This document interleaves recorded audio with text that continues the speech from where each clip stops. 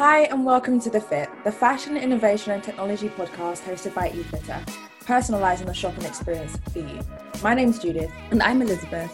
And on The Fit, we delve into the complex world of fashion and tech with insights from industry players old and new and much, much more.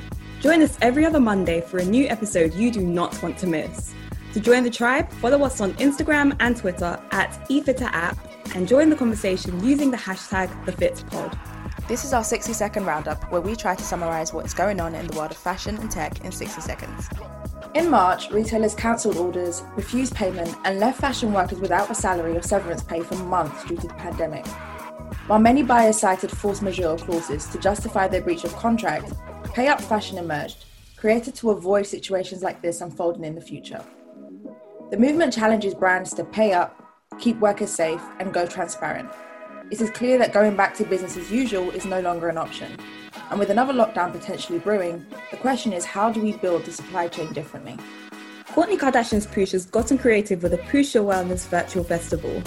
The pivot not only demonstrates how brands connect with their communities online, but it also shows the wellness or living your best life movement is one that has taken over during the last few months. It may be a first for Poosh, but they're not the first. Many brands in the health and wellness space have veered into the festival space to create immersive experiences for their customers. The impact of the recession on fashion and luxury is expected to be more severe this year than the recession a decade ago, with total sales dropping between $450 billion to $650 billion from 2019 levels. Added to that, a pandemic, store closures, and disruptions to manufacturing, it doesn't look promising. Analysts believe the shift in consumer habits impact to be long-term, and although some regions may bounce back, it may not be the same story for all. Today we're speaking with Urenna, founder and CEO of Cashmere App, a smart savings app that empowers women and girls to be better with their finances so that they can have access to the lifestyle they desire. Now, as we discussed in the 60-second roundup, we're seeing a massive effect on luxury industries due to COVID. We're now officially in a recession and we're expecting the drop to continue in terms of people shopping luxury fashion. So I guess my first question to you, Urenna, is how do you think the fashion industry can use emerging technologies to make themselves recession-proof in the future?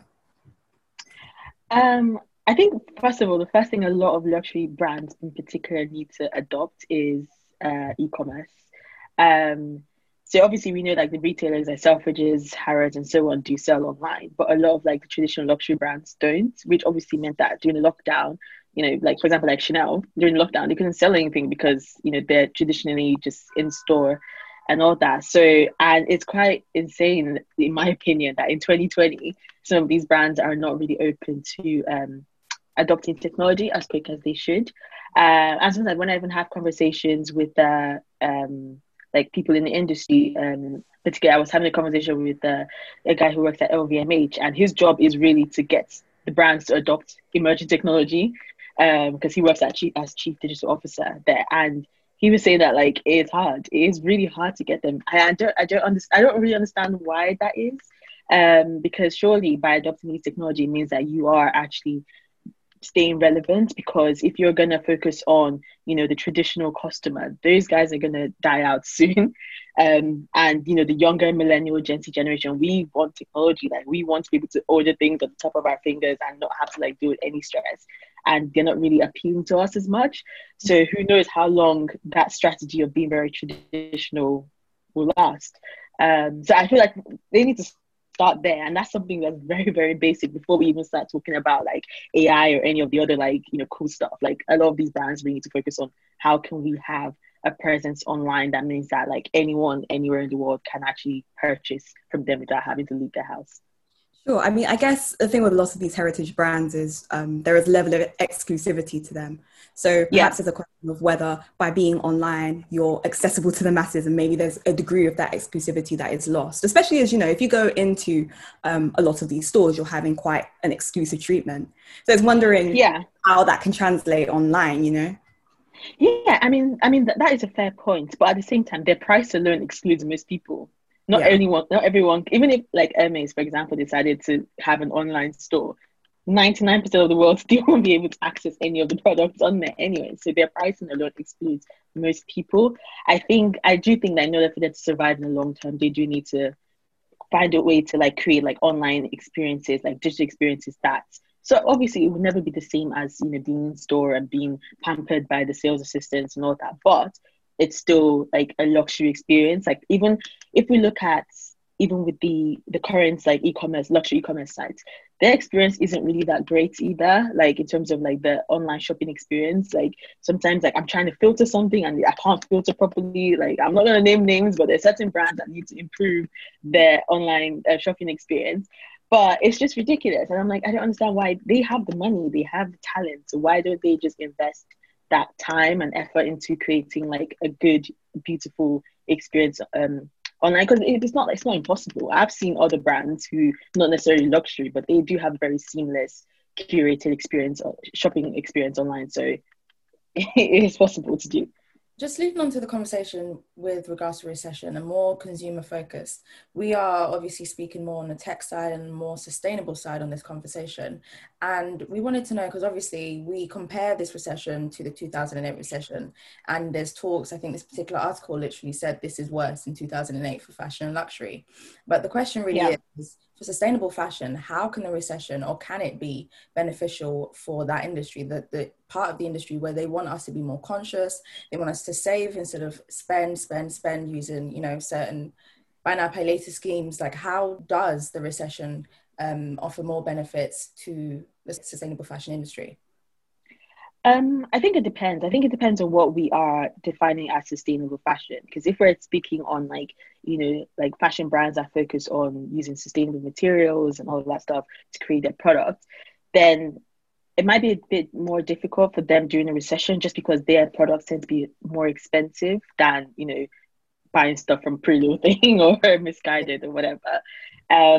So it means that, like, right now people are losing their jobs and stuff. So like they might, why would they buy a dress that is £200 from a sustainable brand when they can buy something that's £50 or £20 from a non-sustainable brand? So need to sort of weigh that up. But if we're talking about like sort of like the sustainable mindsets of like or sustainable lifestyle and fashion, in terms of like, you know, how do we spend our money? How are we like more conscious and mindful? I think now is a great time because, again, like I said, you know, people are losing their jobs. No one really knows what's going to happen tomorrow. So, you know, people need to start thinking about like, do I need to spend my money on all of this stuff right now? Do I need to be having £500 worth of stuff in my ASOS basket, or can I spread it out a bit more? Or should I spend this £1,000 this Gucci bag right now on my credit card when I can just maybe save up for it? So those are the conversations that people should be having if they're not having that already. And right now, I think the recession definitely will be a good time for brands who are focused on sort of like mindful consumption and, you know, conscious consumption to really thrive. Sure. So on that note, you've spoken about, you know, the idea of putting aside the money incrementally to save for that Gucci bag. Tell us a bit about Cashmere, and it would be really interesting to know, how did your journey as a financial advisor inform the direction you took with Cashmere? Yeah, sure. So Cashmere is a savings app that helps, you know, young, aspirational millennials, Gen Z women to save up for and buy their favorite luxury products, and mainly fashion and beauty products, but not in a much more financially responsible manner. So, i.e., saving money each month towards buying an item. So how it works is, when the user goes on the app, they can browse through a wide range of luxury products on there from different brands. We've got partnerships with some of the retailers like Farfetch, Harrods, Harvey Nichols, Selfridges, you know, whatever. And then the users can add that to their wish list, decide how much they want to save each month. So let's say like there's a bag that's £300 and I want to save £50 every month towards this bag. Once they connect their bank account to their Cashmere wallet, that money goes into their Cashmere wallet every month. And then once they've hit their goal, they can track how close they are towards hitting their goal. And once they've hit their goal, they can then buy the item directly on Cashmere. So it's kind of like a really like cool way to like save up for something that you want. And you also get like more motivated to want to save because you can see how close you are. Like, oh my God, I'm going to be able to buy this Gucci bag in 2 months. Whereas when you're saving your bank account, even though it's kind of the same concept, are you saving money, but it's not as fun. It's not as interactive. It's not as like visual, I guess, because once when it comes to like motivation and goals, like you're more likely to hit your goal when you can visually see it rather than if it's something that's like pretty abstract. So that's kind of like what we're doing with Cashmere. And then we've recently launched the cashback system, where when you save and spend using Cashmere, you get between 1% and 3% cashback, which is better than the savings accounts, because savings accounts you only get like 0.1% interest. So and everyone loves like free money. That's something I'm really excited about, because I opened my Cashmere wallet about 3 months ago, and the main motivation for me was I love Penhaligons. I really love Penhaligons perfume. And I'm like, I could just buy Penhaligons perfume, but I feel like the freedom to just, splash out nearly £200 on this perfume, I will feel quite comfortable doing that repeatedly. And this is actually making me feel like this perfume is a reward, even though, I'm only paying a certain amount every month. And the cashback idea is really exciting to me, especially, better than the interest rates that you're getting. So I guess the question here is, how do you think your experience in finance has, determined the fact that the Cashmere wallet lives on the Cashmere site, rather than just making product recommendations or anything else? Because it's very much a fintech. Yeah. So how do you think your previous experience determined that direction? So I guess coming from like a financial advisor point of view, like my job previously was around managing investments for high net worth individuals, providing them with financial advice, so managing their entire estate, all of that, helping them with like future planning and stuff. So a lot of that, even though it's like a different like career, but a lot of the skills are very transferable in terms of like, okay, this is the life I want to live in the future. What do I need to do right now in order to get to that life? So even if like, my clients, okay, they want to have like, I don't know, like 20 million pounds like in their retirement. So I'm there maybe like 35 or something. How do we get them to invest in this or put money in this in order for them to get to that 20 million for retirement? So the same concept of Cashmere, like I want to get this Penhaligons perfume in the next, I don't know, like 4 or 5 months. What do I need to do right now in order to be able to get that comfortably and not have to feel like I have to cut down on like this, or I have to like not be able to pay my rent or any of that stuff? It's more about like, sustainable ways of being able to achieve the lifestyle you want in the future.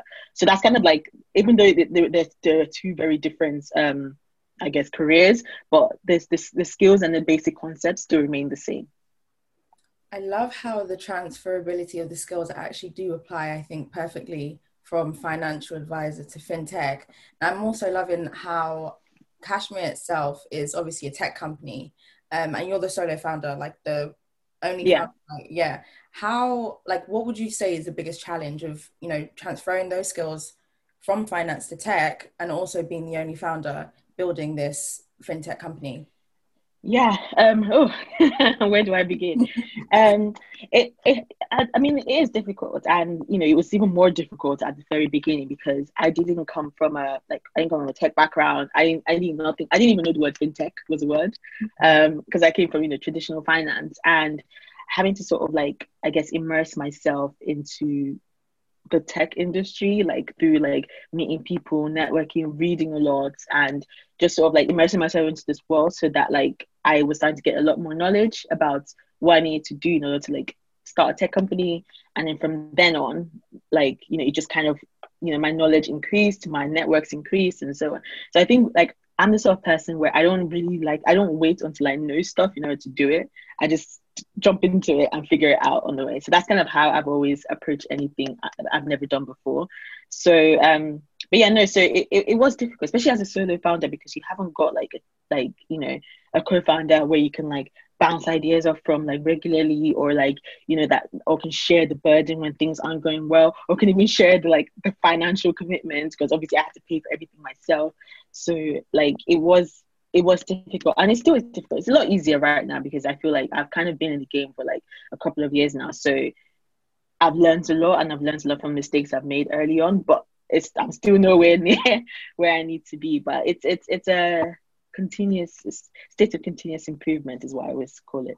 Definitely. I think it is a journey. And obviously we spoke about this in our first season about, co-founding, and, it's great. Like it's the best thing that we could have done for this business, and with our skill set. But when we look at solo female founders, especially, because we know like when it comes to raising fundraising, investing or speaking to investors, and just that whole world, is another barrier to overcome. So kudos to you, honestly, for building this and carving your name, I think, in this industry. That's really great. Another question I wanted to ask, though, is more consumer facing, because when I was hearing you and Bleggy speak about, saving towards something, and it's like a reward.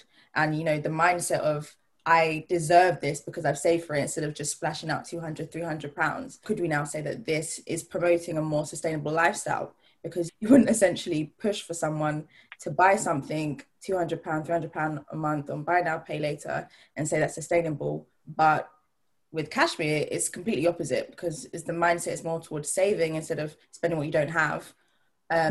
And saving, and when you reach that goal, then you now spend it. How do you think that promotes, like, the intentional saving lifestyle promotes a sustainable shopping environment, I guess, for millennials? Yeah, so I mean, in many ways, first, I mean, from a financial point of view, like, it is sustainable because, you know, you're only putting money that you can afford, like, every month. So, like, let's say someone said, okay, I can afford to save £50 every month, and I know that's not going to kill me. Like, I can still afford to pay my rent, I can afford to pay my groceries, I can afford to do my enjoyment, all of that stuff. So it's like, you know, we want them to still have like a wholesome lifestyle without like having to, or like, or because I really want this Gucci bag, I'm gonna like not eat for like the whole month, because I've a friend of mine has done that before, or like not being able to pay their rent is ridiculous. The things that people do just because of Chanel and Gucci. But honestly, but yeah, so from that angle, yeah, like, it's definitely like, you know, promoting sustainable, wholesome lifestyle.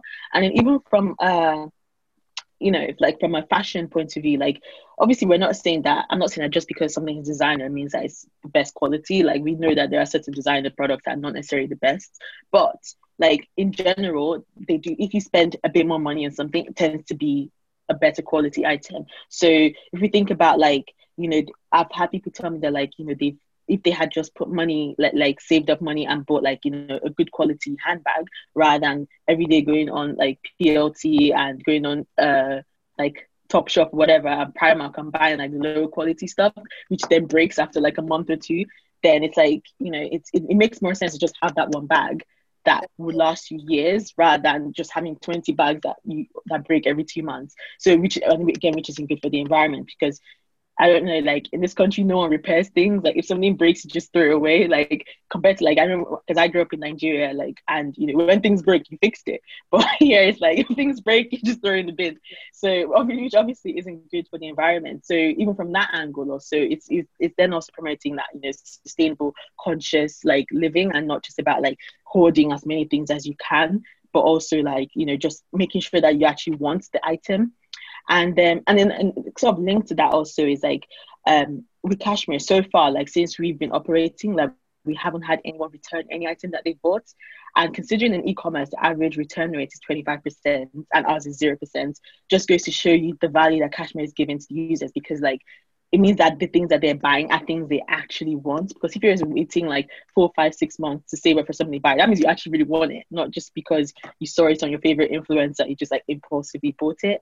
So, and again, which then goes back to the whole, like, you know, help, like, you know, sustainable, conscious living. So yeah, so in many ways, like, we're just really trying to make sure that people are getting the things that they want, but in a way that makes sense for their like, you know, bank accounts, and also for their living.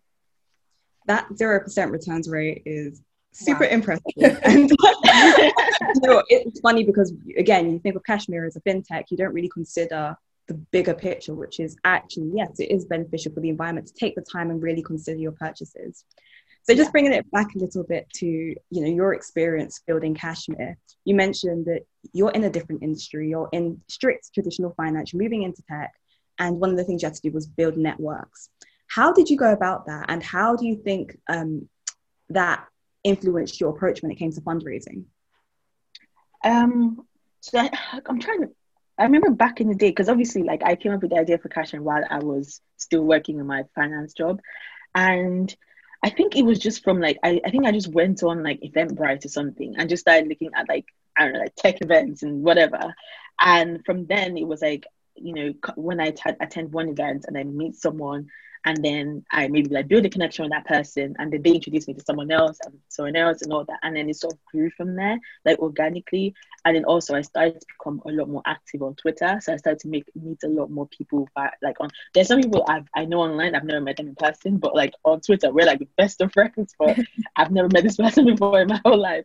But yeah, so it's kind of, it was just a mixture of, like, you know, going to events and sort of like being open about what I was trying to build, because one of the things that people tend to do sometimes, especially with aspiring female founders, is like when we have an idea for something, we don't really talk about it because we feel like it's not ready yet, it's not perfect yet, we need it to be like amazing before we want to talk about it. But a lot of times, like, and also sometimes people are afraid that like, oh, someone might steal their idea, and I mean those are valid concerns, but I think the pros of talking about your idea outweighs the cons, because you can go to an event and you talk to somebody about what you're building, and you don't know, that person could know a future, like someone who could join your team, could know a potential investor in your business, could know a potential like business development opportunity, and so on. And even like for me, when I raised my first round of investment, I raised it because I went to an event and I met this lady whose close friend was an angel investor, and he was my first investor into the business. And I just spoke to her about what I was building, and she was like, "Oh, cool! I know a guy who's an investor," and bam, that was how I got my first investment. But if I had sort of kept quiet about it and not really like just or not put myself out there as much as I should have, then who knows, I might not have been able to get the opportunities I made. Like my two current investors in my business, I met them. So the first one was through the lady at the event, and the second one was at an event. I met her like 4 years ago, very random, like literally at an event, and then a few years down the line, she ends up being one of my investors. So I always try and tell people, particularly female founders, that like we just need to try and put ourselves a bit more out there, because like I mean, I'm an introvert. Some people don't believe this, like I don't like going out, I'm a homebody, I don't like stress. But when it comes to like work and my business, I have to put on this another face and be like, like there's the whole like, have you got Beyonce and got Sasha Fierce, so Sasha Fierce is like her. I have to put on my own Sasha Fierce on, and like, and then after the events, I'm out back to my normal face, go to bed, lie down, Netflix, all of that. So yeah, that's kind of, yes, I would say like, just try as much as possible to connect with as many people as you can. That makes sense, not just connecting with anyone, like as much people as you can. Really like take some time to really understand the industry that you're trying to tap into, especially if you don't come from that industry traditionally. And then it just sort of works its way like as you go along. I'm very glad that you raised it, the fact that you're an introvert, because I was going to ask, do you have any practical tips in terms of how you break out of that shell when you're in a public space, but also retain your energy? Because, it can be draining if that's not the natural environment that you thrive in. Yeah. I think one of the things I just try and remember is like, why am I doing this? Like, I know that is there a reason why I'm at this event, and what benefit do I want to get out of it? So if I give an example from the one of the ladies who's one of my current investors, who I met at an event like about 4 years ago. I remember the reason why I went to the event was because of her, because I saw that she was speaking. She was on the panel, and I was like, oh my God, like I'd known her, like she's relatively a bit famous and all that. So like I wanted to just hear her speak. So I paid my ticket for the event, and I kind of sat close to the front. And then after the event ended, it was an evening event. I'd been at work all day and I was tired. Like I just didn't want to be like talking to people, to be honest. But I just felt like I know that if I don't speak to her, I'm going to regret it. And one thing I don't like is regret. Like I hate that feeling of like, oh, if only. So I remember at the end of the event, when there's like networking bits where people start mingling around, I just like took a deep breath, and I was just thinking, what would Beyonce do? What would Beyonce do? And then I just walked up to her, and then I remember there were a few people trying to talk to her and stuff, and I just like kind of like waited my turn, and then went up to speak to her. And at this point, like Cashmere was just like an idea in my head. I didn't even like have anything tangible to show her or anything like that. And I just went up to her, I just kind of like spoke to her about what I was building, and because it was something I really cared about, something I was really, really, I hate this word passionate, but something I was passionate about. It came across to her that like, oh yeah, she knows what she's doing and stuff.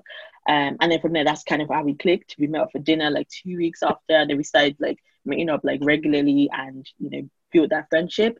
And then it was kind of like, because I knew what my why was. My why was like, I wanted to meet her because I knew she would help me take my business to the next level, because of she's an experienced entrepreneur, and she's very well connected within the industry, both from like fashion and investors and so on. So like I was like, I didn't want to like take anything's chance.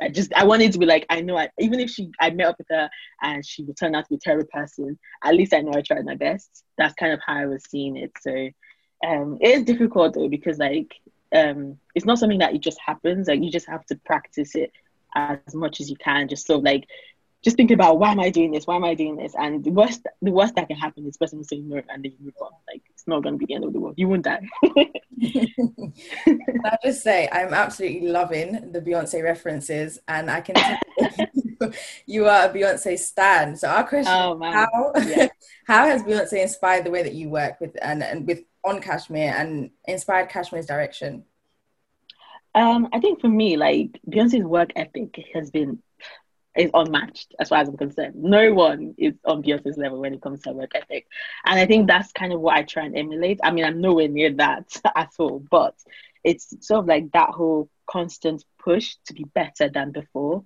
Like, I always compare it to, like, every time I've gone to see Beyonce concerts, or like if I've watched any of her things online, and you watch and you're like, oh my God, this is the best thing I've ever watched. And like, there's no way this woman could top this. And the next time she does, and you're like, how did she do this? And it's sort of that sort of attitude of like, okay, I know I'm great, and I've created a great piece of work, but how can I be greater? And so that whole constant, like, improvement, consistent improvement is what I try and do. You know, because obviously no one can never be perfect. And, you know, and I don't think people should strive for perfection. I think people should strive for excellence, because, you know, excellence means that you are doing the best that you can, and you are being the best. Whereas perfection is like, it's impossible. There's no way you can be perfect. So yeah, so that's kind of how I, you know, try and sort of use Beyonce as like my inspiration to, like, you know, build my business.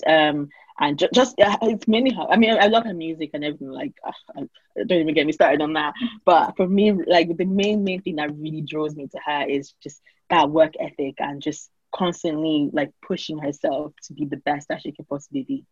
Final question on that, actually. So Beyonce obviously went from Destiny's Child to being the biggest star in the world, global domination. Yeah. Where do you see Cashmere going? So I see Cashmere being a global brand.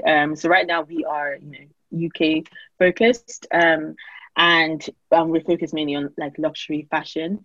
But what I see Cashmere as being is I want it to be the go-to personal finance companion for the aspirational consumer globally. So whether it's them wanting to save up for their favorite, like, you know, like Gucci bag or Chanel bag, whatever, it's all they want to save up for the next luxury holiday, or you know, like luxury technology and gadgets and things like that. Just really looking at the aspirational consumer and understanding what lifestyle do they want to have in the future. And we want it for Cashmere to be their go-to app to help them reach their desired outcome. Thank you so much, Urenna. Thank you for taking the time to speak with us. This has been so great. Where can we find you? Where can we find Cashmere?